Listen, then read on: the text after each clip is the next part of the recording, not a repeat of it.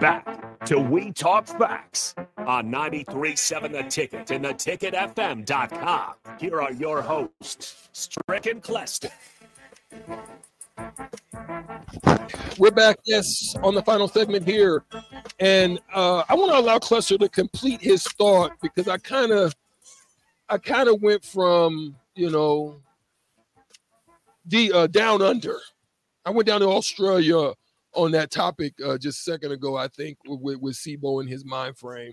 But it was just something I just kind of, as I looked at it, I was kind of just pondering that. But go ahead and finish your thought. And then I want to transition over to the Jaylen Brown situation. All I'm going to say is this. It's going to be very interesting to see how these oil-rich companies integrate themselves into our lives, our sporting lives, because here in America, we take sports very seriously. It's like a religion. And you do have these human rights activists who play they can play a significant part in endorsement deals. Mm-hmm. Just imagine if Jerry Jones sold his deal to Qatar, and now they own the Cowboys. I mean, I could just see human rights organizations outside. How is that going to affect business in the NFL? It's just going to be interesting. And how is it going to affect golf? That's kind of just been kind of pushed under the rug. The initial CEO of golf was talking about PGA was talking about we want nothing to do with it, and then all of a sudden he's talking about how they're going to embrace LIV, and it's going to be one huge organization, and it's going to be this huge kumbaya. And I know a lot of the players right now are currently very upset with the amount of money they could have taken by going. So it's going, these next 5 years or so is going to be very interesting. That's all I was going to say about the oil money. It's going to be very interesting because I think it's going to start to affect all sports. That's a fact.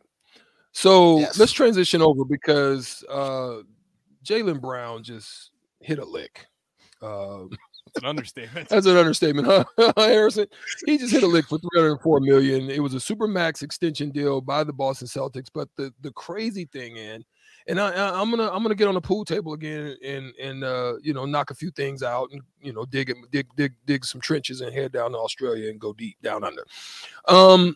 Now, the thing about the 304 max deal was it's understandable what you're trying to do with your core, but there's been a CBA change. The CBA with what they're trying to do now is going to limit their abilities to, I think, put on a quality team outside of the three that they have. You have Porzingis right now.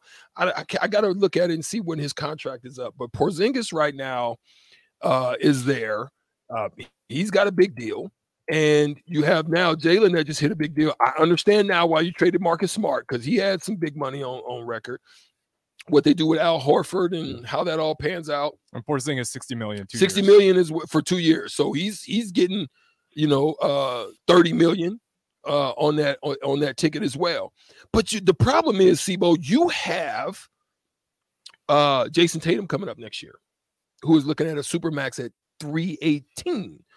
How do you expect to fund the team? Now, the issue is not only is the CBA a situation, which they didn't really do anything to address a lot of the issues that they have because they wanted to keep things going, being that they have a TV rights deal coming up.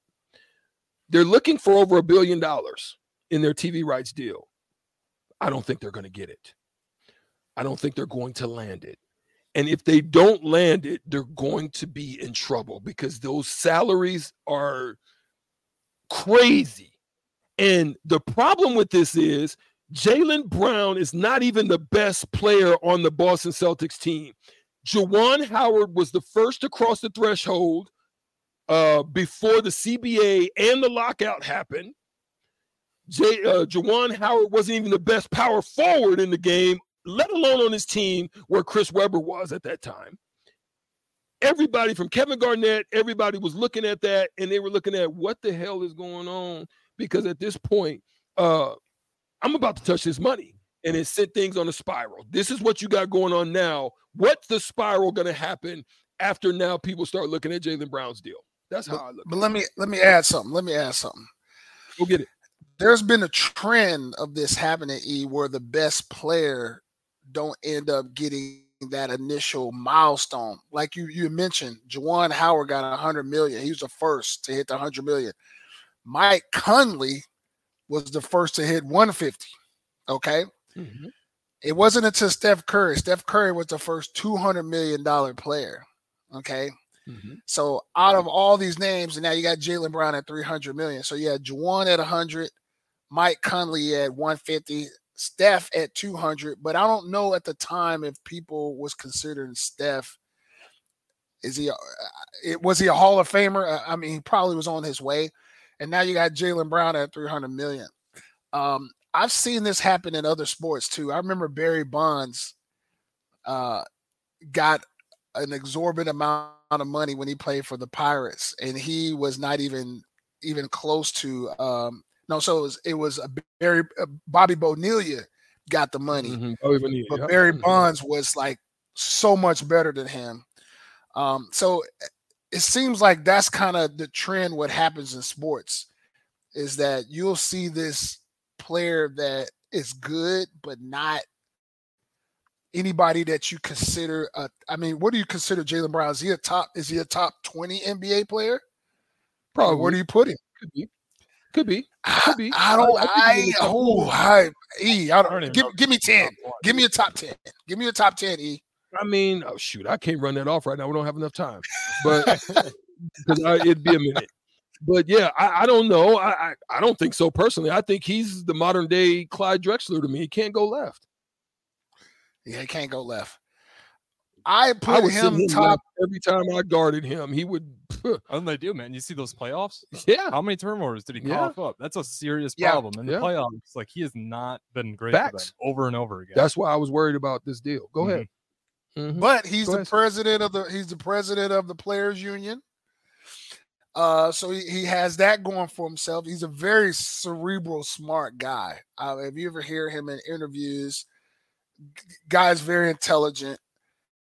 And I think he's really good in the community. So I think that they saw that this was a good investment for them, and they knew they didn't have a Ja Morant on their hands. So I think that there's some other things that played into Jaylen getting this money. It wasn't the fact that he was, he's their second best player, and the second best player is going to get a Supermax deal. But like you said, how will the NBA be able to maintain these salaries going through the roof? Because right now it's going crazy. Mm-hmm. Yeah, I just don't know if it's going to stop, man. And that's the scary part is, and I think this is the pressure's on Adam Silver at this point for him to go and land a deal. That was something that they were looking at in the Big Ten. How can we accommodate the expansion, the growth that we're looking to have in the Big Ten? And Mr. Warren decided, we got to secure the bag on the TV side of things, and he did that. And this is where they were able to go.